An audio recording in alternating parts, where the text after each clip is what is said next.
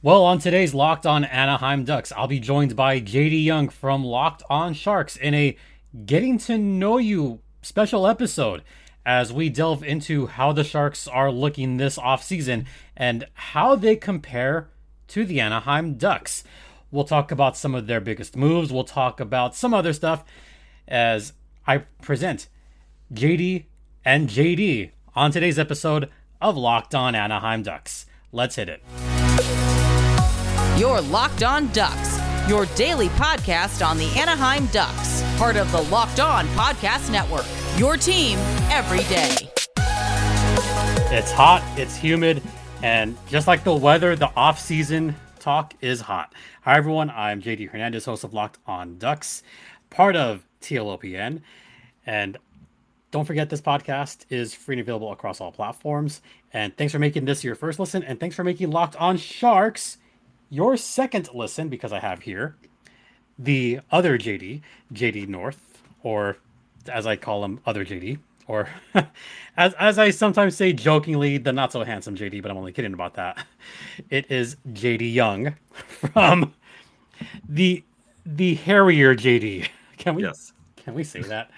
What adjective can I use? JD Young from Locked On Sharks. JD, what adjective do you want to go with today? The handsome one, of course. Oh, God. You can't say that here. It's my pod. Try again. JD North is pretty funny, but yeah. JD fine. North. Yep. Well, the Sharks have had an interesting offseason, and it's getting to know the enemies. And although I don't think of the Sharks as like a huge enemy, I think the Kings are the biggest rivals and Golden Knights are the enemy. But, you know, Sharks are considered an enemy. An enemy. So let's talk about the Sharks a little bit. Talk about their off season, because they've had a pretty interesting off season. As you said, they put a whole off season into 3 weeks. They did. It was fast. It was furious.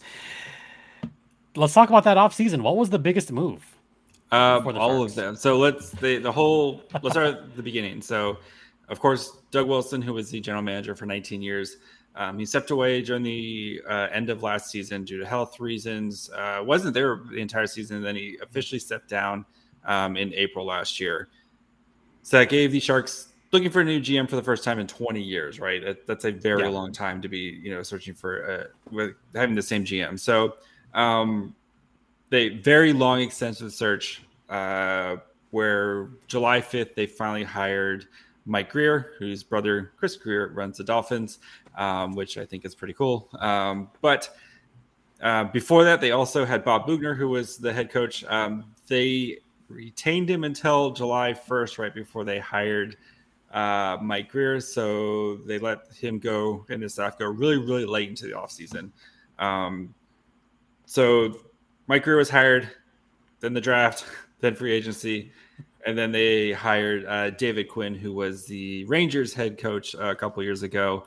Mike Grier and David Quinn are old buddies from college. So yes, it was a very massive offseason for the Sharks, where moving on from a lot of core front office people, and this not even only the Sharks, even the Barracuda, they kind of cleaned house in the Barracuda. They all new coaches, like everything in the CUDA. It's been a massive transitional offseason for the Sharks organization this year. Yeah, speaking of the Barracuda, I was a little bit surprised. I don't know if you were, that Roy Sommer stepped down from his position in San Jose, and now he's the San Diego Gulls head coach. I think it was a little weird, don't you think?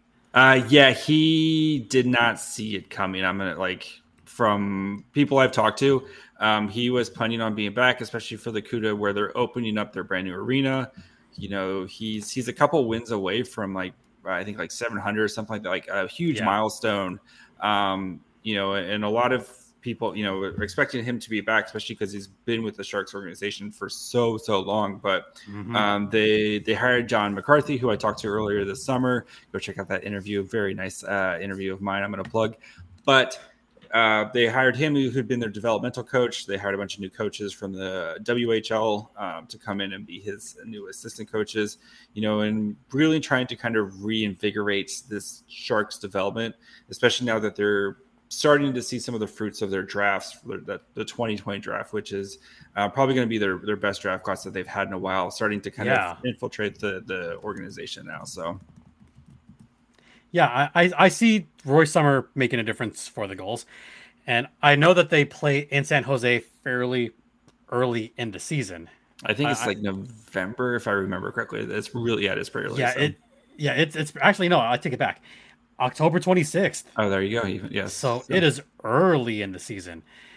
And I was trying to find the wins total for Roy Sommer.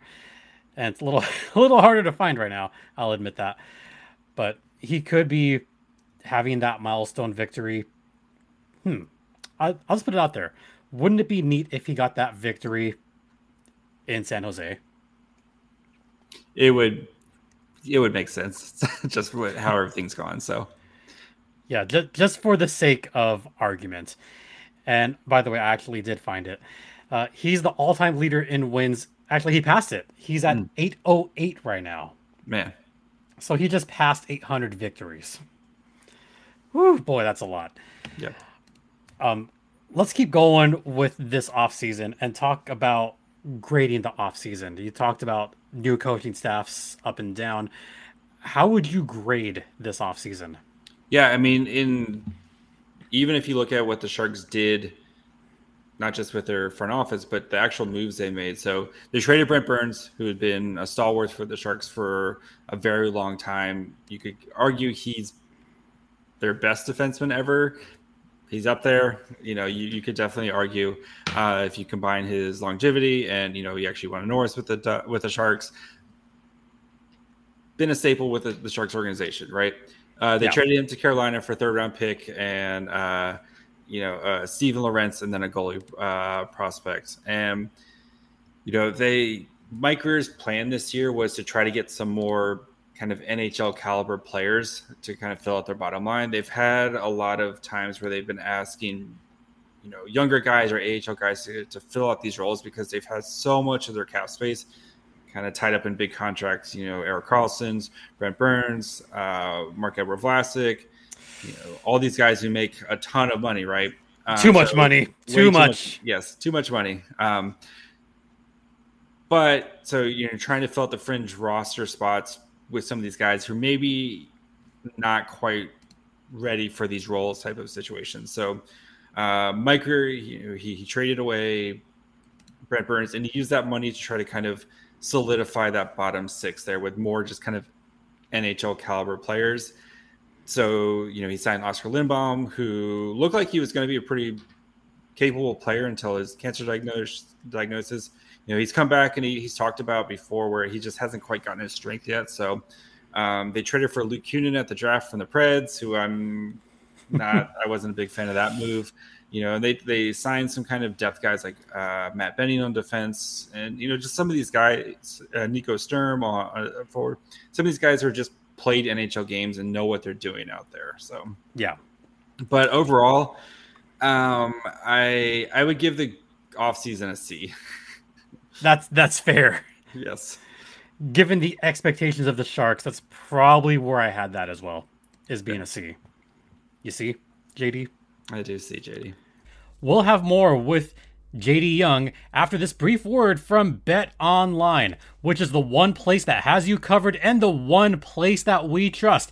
And folks, the NBA season is right around the corner, and the NHL season starts in about a month. So if we want to check out all the future bets, including who's going to win the Hart Trophy and who's going to possibly win the Cup, and what are the points projections for all the teams in the National Hockey League, you could find out at Bet Online using either your mobile device or your laptop or wherever you can get Bet Online. So once again, Bet Online is the official online sportsbook of the Locked On Podcast Network, and please gamble responsibly.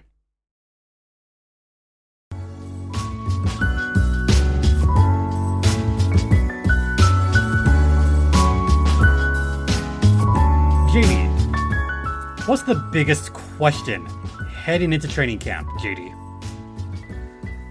My biggest question is how are all these pieces going to kind of fit together? So they actually have too many NHL contracts right now, at least when it comes to the forwards. They have, I think it's like, let me pull it up right now, 14 forwards who are under an NHL contract. And that doesn't include Thomas Bordeleau right now. And only Thomas Bordeleau and William Eklund. So, yes. I'm sorry. Yes. So they have a lot of guys, but I don't think they have a lot of guys who are kind of difference makers outside of Tomas Hertl and Timo Meier when it comes to the forwards. They just have a lot of guys. And so I think the biggest question is going to be how does this shake out? Because I think William Eklund's going to make the team out of camp. He made the team last year. Bordeleau played really well in his 8 games last year. Had a pretty nice summer at World Juniors, playing for Team USA. Yeah. And I just think with the numbers game where he's probably going to start with Akuta at some point, but they just, like I said, you have like a Nick Bonino and Nico Sturm and Steven Lorentz and Noah Gregor and Matt Nieto, like all these guys, and Luke Kunin, like all these guys are just like kind of guys, and none of them, it just feels like it's a big log jam at the forward department right now. It really is. And I look at the Sharks roster right now, the way it's constructed, I don't see a world where they're going to score a ton of goals. I mean, they just don't have the They didn't score goals last year. They're not going to do it again this year. Yeah, they don't have the speed. I mean, yeah, they could be, can I say it?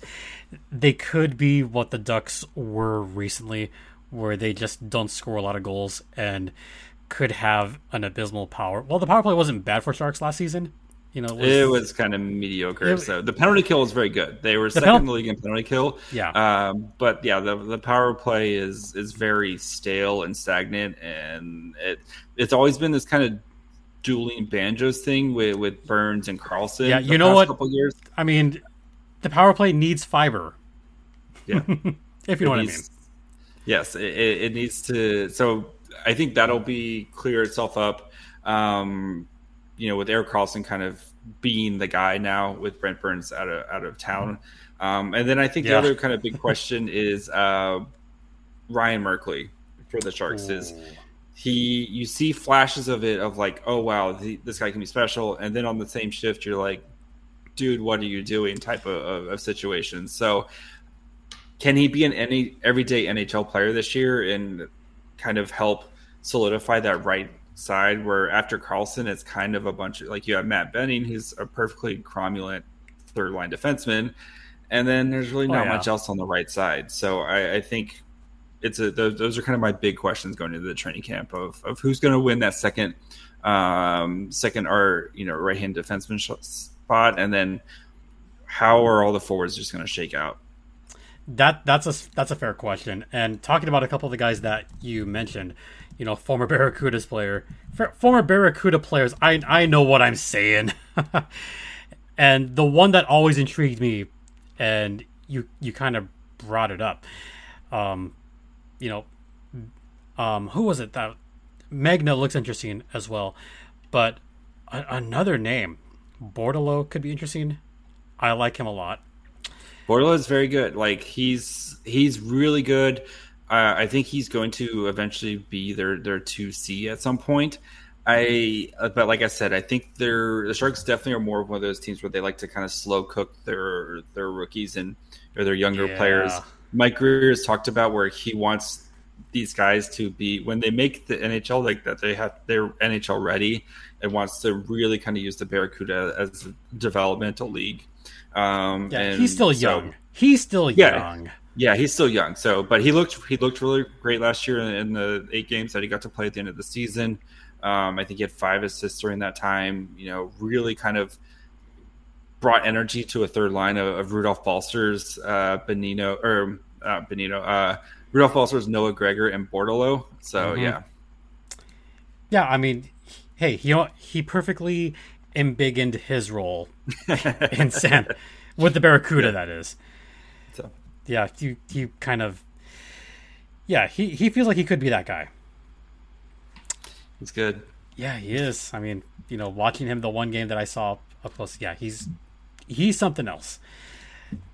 How about, speaking of strong players, let's talk about the strengths for the Sharks and the weaknesses. What's the biggest strength and the biggest weakness? So I think the biggest strength, I think their penalty kill is still going to be their biggest strength. I know it's a whole new coaching staff, but they hired Ryan Warsofsky, who was the Chicago Wolves head coach, who's going to come in and run the defense and run the penalty kill as well. Yeah, and a former colleague is pissed about it. Yes, the Sharks just love rating the Wolves head coaches, but I think he's going to come in and continue to have a very aggressive penalty kill. You have Logan Couture, who's a great penalty killer. You've got Hertl, who's a great penalty killer. Nick Bonino, a great penalty killer. Luke Kunin can play the penalty kill. Like, you have a lot of guys who can play the penalty kill. Mario Ferraro is going to be kind of the leader on the defense when it comes to that. It's going to be weird not seeing Brent Burns back there, but I still think their system of being hyper aggressive on the penalty kill and having that power kill mentality is going to be their big strength this year. As for weakness, they're just everything else. Yeah, they're not going to be able to score goals. If Tomas Hertl and Timo Meier aren't scoring, then I don't see it. Then good luck. Yeah, I could see Couture maybe having a little bit of a bounce back this year. He got stuck with some awful line mates, or they just couldn't find. They just have enough guys to make a quality second line for him. So we'll see. I think William Eklund's probably going to be starting on the second line with Couture, and then it'll probably be your kind of wing de jour on the third. But the third on the there, whoever kind of David Quinn likes that night. But the third and fourth lines are just going to be a bunch of NHL guys who do NHL things, but I don't see much upside from the third and fourth line. They're just guys.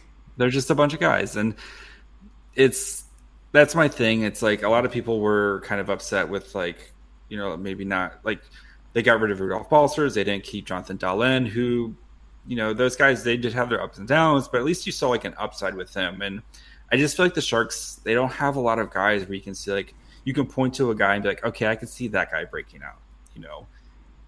I could see this guy being, going from maybe like 7 goals to like 20 goals or like something like that. And there's just not a lot of guys on the team right now of where that could happen. So instead of talking about best worst case scenario, because I feel like the Sharks are going to be last place. Oh, the best case scenario is they just totally bottom out and they win the lottery. That is the best case scenario. And the worst case scenario is what we've had the last couple of years of, like, we're trying to make the playoffs, and then you're just that creamy middle, like 10 through 15 team. Gross. It's the worst. So if you get in the playoffs, it's cool. Yes, I know anything can happen, but you're going to play either Edmonton or Colorado in the first round, and you're going to get shellacked by either one of these juggernaut teams. So, and yes, I know it's crazy stuff happens all the time, but is Capo Kakinen going to steal an entire series from maybe?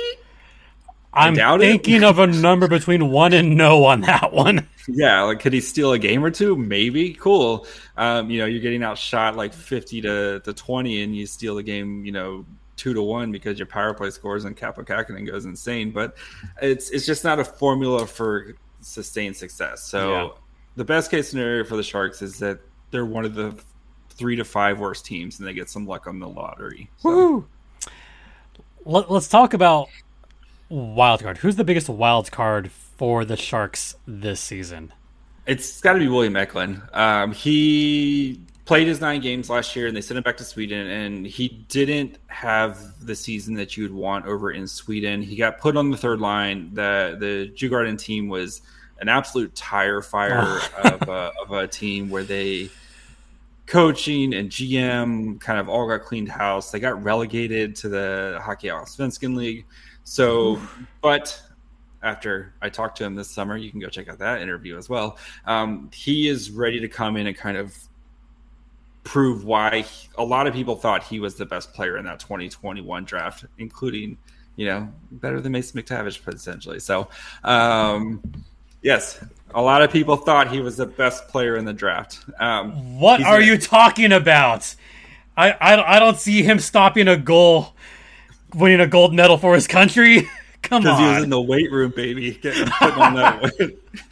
So, he was going to play World Juniors. He decided that he wanted to skip World Juniors so that way he could focus let on McTavish have the spotlights. Yeah, he was like, I want McTavish to have a spotlight. No, he wanted to continue to work on getting his body ready for the NHL.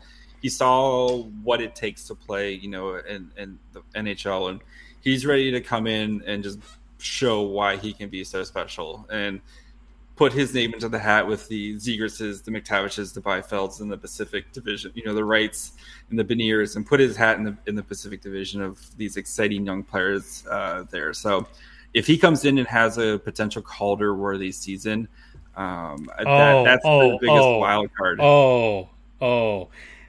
Buddy. JD.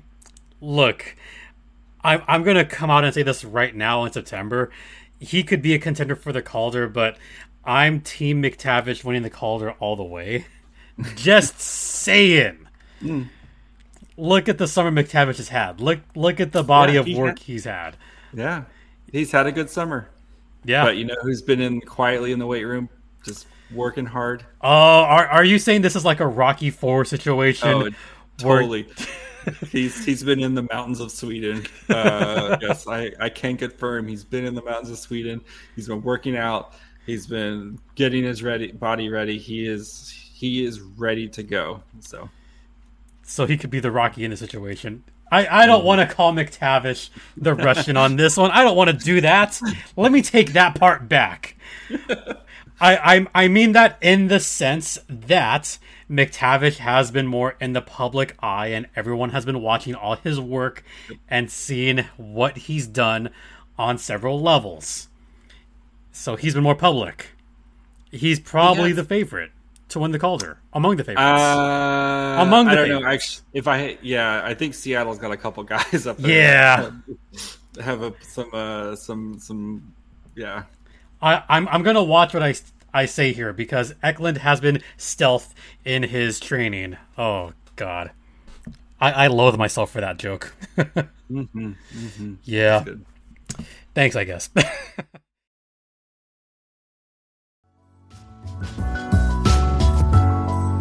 I'm going to have fun with this question. Who's the most intriguing young player and why is it Thomas Bordeleau? So Bordeleau is fun. And I think Bordeleau, like I said, I think he's going to start his season in the Barracuda, but I think he's going to be one of those like Christmas call-up guys who come up and then he never goes back down type of players. Yep. So Bordeleau was, drafted in the 2020 draft class. He was like a second-round pick for the Sharks, and after playing at Michigan for 2 years, came over. They gave him the old PTO thing where he could play on the Barracuda without eating his contract, and he played a whopping 3 games. And they were like, "Buddy, you got to come play with the Sharks now." So, like I said, he did not look out of place last year playing with the Sharks. Brought a lot of energy, a lot of creativity on the ice, and I think for him, he definitely still tries to do a little bit too much sometimes. Yeah. But I'd rather have a guy like that where you try to rein it in instead of trying to pull it out type of situation. And I think for him, finding the right line mates is going to be important. But he's not the biggest guy, but just when he's on the ice, some of the stuff that he does and some of the passes and his vision and his creativity, it's really great to see. And like I said, I think with a guy like Logan Couture, if you have Bordeleau, who is all intents and purposes playing your 2C role, kind of that offensive orient, and then Logan Couture can play your 3C kind of defensive oriented, but still be able to provide offense. I think that's where they would want to try to utilize them, where you're sheltering Bordeleau as best you can, and then having a guy like Couture who's been there and done it and done a bit, he can kind of take those kind of heavier minutes So. Yeah, but why do I feel like Bordeleau could just come in like gangbusters, like I said, in December, and become one of those guys that doesn't come out of nowhere, but he can come in and say, you know what, like, I can contribute right away. And I liken his playmaking ability to he could be an elite playmaker in this league. You could see it in his body of work in general. So I like him a lot too. That's why I asked in that tone, like, why is it Bordeleau? Yeah, no, I like I said, I think having someone who can shoot with him is going to be important, and that's the problem. Is the Sharks don't have a lot of kind of a certified sniper. They have some, like Daniel Gushchin who's going to be playing on the Barracuda, but even on the Sharks team, like Timo is more of a volume shooter. Kevin LeBanc, who missed most of last year with an injury, like he sometimes can be, but he feels like more of a power play specialist at this point, and we don't know how he's going to be coming back from his injury. Maybe Barabanov will surprise us.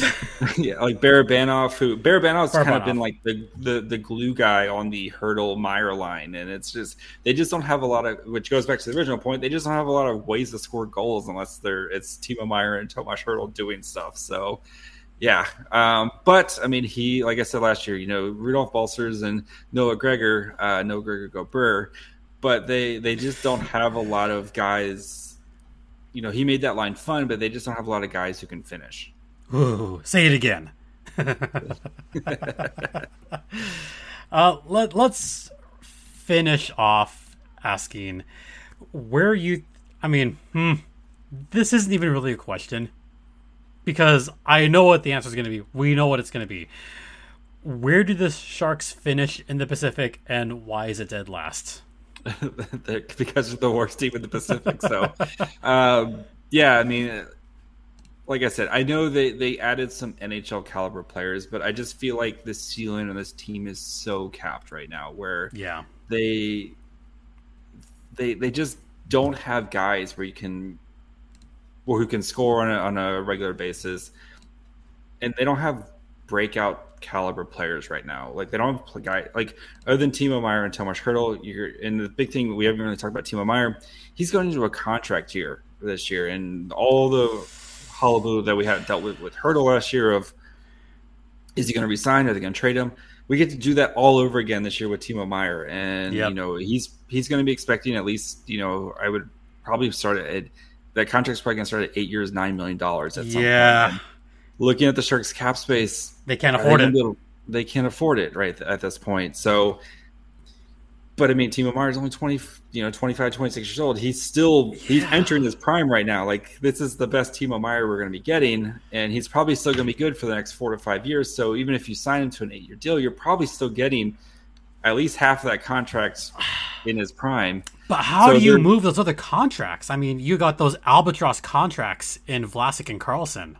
Yeah, and I think this is Vlasic's last year in San Jose. I think he's going to get bought out next summer. It's tough, right? Because if Timo Meyer just doesn't want to be here anymore, that's a whole nother question. So yeah. So you're going to have to deal with this Timo Meyer question hanging over the team all season. Can Logan Couture, we're starting to see kind of things start to slip a little bit with here and there. And, and again, you've got Nick Bonino, who's Luke Kunin, Oscar Lindblom. Okay. Maybe, inspiring if nothing else. Okay. Like it's just going up and down the forward roster. It's Matt Nieto. Cool. Yeah. There's just not a lot of guys to get super excited about. And so they're going to be last. And unless Erik Karlsson wins the Norris this year. If, William Eklund wins the Calder, and then if Kaapo Kähkönen can just steal games night in and night out, it's going to be a long year for San Jose. I'm going to go off the board with these last two questions because this is kind of really off the board. So I've been pointing to this jersey. What is your favorite Sharks jersey? I like the 25th and the 30th anniversary Heritage jerseys. Those are my all time. Those are my favorite. So the OG inspired ones. Yes. Is Stealth at least in the top 3? It's up there. It's in my top 5. So I do have that exact same Stealth Carlson jersey. So the same one I have here. Mm-hmm. It's a nice jersey. Like, you got it. Very nice jersey. Yes. The details in the sleeves, especially. And this one, I mean, I hate to end on a maudlin note, but maybe like reminiscent. The AHL has changed a little bit in the division. You had your northern rivals now move to Calgary. Mm-hmm. So I don't know if you ever made it out to Stockton. Did you? I did not, no. You did not. That's kind of where I was going to go. Like, if you've been out there, what are you going to miss about it? But since you never made it out there, that kind of goes into my last question. The Barracuda have a new shiny arena. It's very nice. You got to tour it.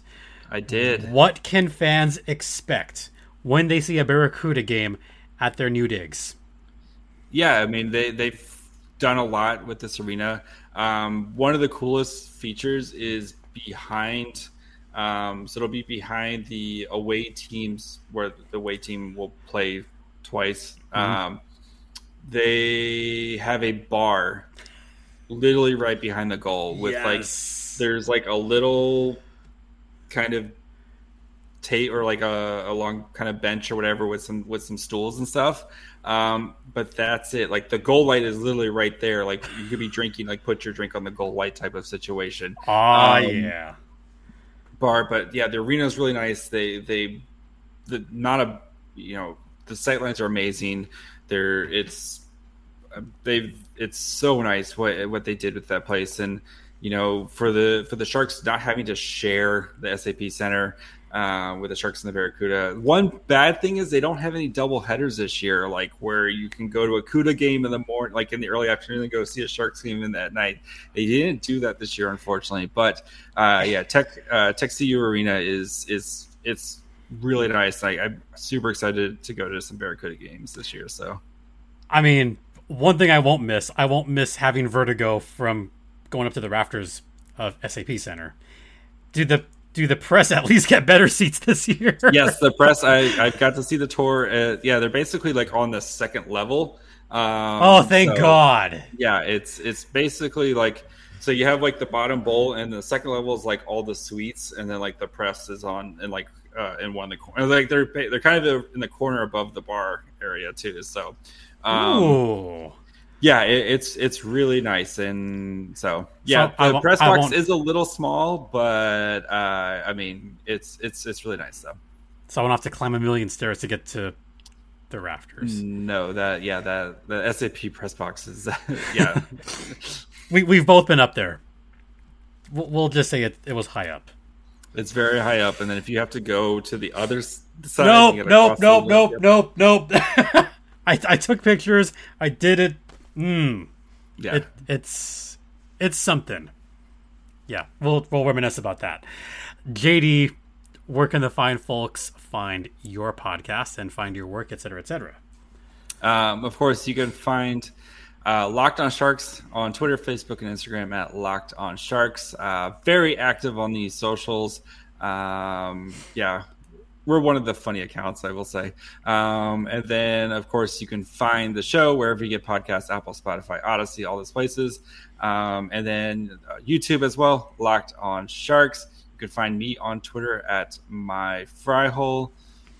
Yeah, fun times. And then I also write at Fear the Fin and San Jose Hockey Now. So, yeah.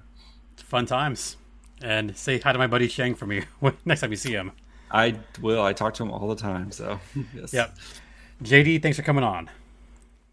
Thanks, buddy. Well, that's going to do it for today's podcast. Once again, special thank you to JD Young from Locked On Sharks for joining on the program. It was a lot of fun. We actually went through a lot of topics on this one, including, where the teams were going to end up in the division. So, yeah, that was a fun one. Once again, thanks for this special Labor Day weekend edition of Locked On Ducks. Crossover with Locked On Sharks. It was a ton of fun. If we want to check out Locked On Sharks, he told you where you could find his podcast. As for me, you could find me on Twitter at StimpyJD. And also, the show's Twitter is at LO_Ducks. And hey, don't forget, this podcast is free and available across all platforms, including Stitcher, Spotify, Odyssey, etc., etc. If you want to email me, you can do so at lockedonanaheimducks@gmail.com. Once again, thank you all for your continued support. It is greatly appreciated. For Locked On Anaheim Ducks, I'm Jason JD Hernandez saying have a great Labor Day weekend. Please stay safe from this heat. Please continue to be kind to each other, and Ducks fly together.